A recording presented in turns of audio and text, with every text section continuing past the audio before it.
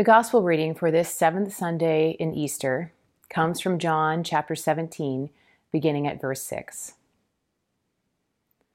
Jesus prayed, "I have made your name known to those whom you gave me from the world. They were yours, and you gave them to me, and they have kept your word.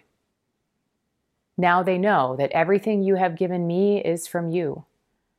For the words that you gave to me I have given to them, and they have received them and know in truth that I came from you. And they have believed that you sent me. I am asking on their behalf. I am not asking on behalf of the world, but on behalf of those whom you gave me, because they are yours. All mine are yours, and yours are mine, and I have been glorified in them. And now I am no longer in the world, but they are in the world, and I am coming to you. Holy Father, protect them in your name that you have given me, so that they may be one as we are one. While I was with them, I protected them in your name that you have given me. I guarded them, and not one of them was lost, except the one destined to be lost, so that the scripture might be fulfilled. But now I am coming to you, and I speak these things in the world, so that they may have my joy made complete in themselves. I have given them your word, and the world has hated them, because they do not belong to the world, just as I do not belong to the world. I am not asking you to take them out of the world, but I ask you to protect them from the evil one. They do not belong to the world, just as I do not belong to the world. Sanctify them in the truth. Your word is truth. As you have sent me into the world, so I have sent them into the world. And for their sakes I sanctify myself, so that they also may be sanctified in truth. This is the gospel of the Lord. Thanks be to God. Dear friends in Christ, grace and peace to you from God, our Creator, and from our Lord and Savior, Jesus Christ, who prays for you. Amen. For many months, each Wednesday at 11 a.m., I log onto my Zoom account and I open a recurring meeting titled Connect and Pray. By 11:05 or so, up to a dozen or more of us are gathered on the screen to share together for about an hour updates on our lives and what we are praying about. Sometimes we've named deep worries and anxieties. Sometimes admitted to struggles and fears that are otherwise hard to say out loud. Recently, one person has joined us from her spouse's hospital room. At other times, we share news of births and graduations and vaccinations and other joyful events. Each time we close with the Lord's Prayer. Now, if you've ever tried to speak something aloud in unison while on a video call, you know that it's tricky business. Voices echo and bounce off of each other, almost like you're in a stone cathedral. One person goes faster than another. Someone else is 3 words behind. You can feel us all kind of slow down to try and wait for each other, but no matter how hard we try, it's never quite as unified as it would be if we were in the same room. And yet, as disjointed and messy as it is also beautiful. If I had to choose 3 words to describe Jesus' prayer as we just heard it in the Gospel of John, those last 3 words might be as good as any: messy, disjointed, and beautiful.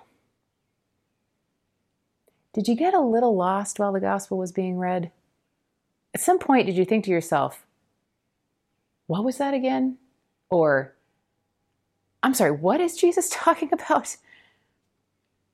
Rest assured, you're not the only one. This prayer comes at the end of a long goodbye. Jesus knows that the authorities are closing in on him. He even knows that one of his friends has walked out and is going to betray him to the soldiers who are prowling the streets. But before all of that happens, Jesus is spending the last hours he has with his friends in some very intentional ways. He begins by washing their feet. Not glamorous, but the embodiment of lives of love and service to which they're called. He gives them a new commandment. Love one another, he says, as I have loved you. He promises to send them the Holy Spirit as an advocate, to stand with them and accompany them so that they will know they have not been abandoned, that they're not alone. He reminds them that they're like branches on a vine together, nourished and fed and connected to each other and to the very life of God, and they're called to bear good fruit. Last Sunday, we heard Jesus call his friends to agape love, to the kind of love that's made known in our actions. Not just in how we feel about each other, but in what we actually do and how we build and maintain healthy communities together. And now today, we're at the very end. Near the moment when the soldiers will come and the disciples will splinter apart and deny ever having known Jesus in the first place. When every step on the path in front of Jesus is filled with anxiety and pain and loss. And standing there in that moment, Jesus prays for his friends and himself and for us. If it feels a little bit like we're eavesdropping on a very intimate moment, that's because we are. The disciples, as the story tells it, are still there in the room, but Jesus is pouring out his heart almost as if he were completely alone. The words of his prayer kind of twist and turn. They make sense and then they don't. They're easy to follow and then almost impossible to understand all at the same time. And I have to admit that I, over time, have gotten frustrated about that. What is this dense, confusing, rambling prayer doing in the gospel? And what are we supposed to do with it? And then I thought about the last time that I woke up at 2 a.m., facing a path full of worry, anxiety, and loss. And I thought about the rambling and dense and confusing words that swirl through my own head in those moments. I thought about how often the right words seem to elude us all in our prayers, no matter how hard we try. How often we expect ourselves to get it right in prayer, especially if we're going to do that out loud, and how much we carry with us the fear that we messed it up. How do we pray when we feel and see and hear stories of suffering so deep and wide it's almost impossible to get your mind around it? How we stumble to pray for the safety of Palestinians being bombed by Israeli forces, children among those killed, and pray also in a world where anti-Semitism is still very real and harmful and dangerous. How often we fumble when our tears and prayers are the same thing. Tears of rage or sighs of grief, intensities in our demands so high it's like no one else in the world even exists. There are times when we know exactly what we want to pray for and how to do it and what to say. And Jesus' prayer today is not for those times. Instead, today we stand with Jesus' first disciples and we get to listen to a God who knows what it's like to stumble through a prayer, to reach for the right words, to pour out a heart anxious and worried and yet so full of love that it pleads for protection and hope and life. And as we watch Jesus, what we see is this, that praying honestly from the depths of who we truly are, getting that out is more important than getting it right. This week at our meeting, our council president, Jessica, offered a prayer that reminded me much of Jesus' prayer, helped me through some of the swirling, unformed, unsettled emotions that are taking up a lot of space in my mind these days. It's a prayer that was written for Easter by Pastor Nadia Bolz-Weber. And it stumbles and fumbles its way around a little bit, but it's been exactly the prayer I needed. And so I'll offer it for us. Dear God, I know I was just complaining about my turn for the vaccine, but now that I've gotten mine, this part also feels tricky. So I have some Easter-related questions, God. I'm wondering, that dawn many years ago when Jesus came out of his own tomb, did he step haltingly toward the light, or did he run? Did he know who he was right away, or did it take a minute? Did he harbor resentments about his faltering friends, or was he free?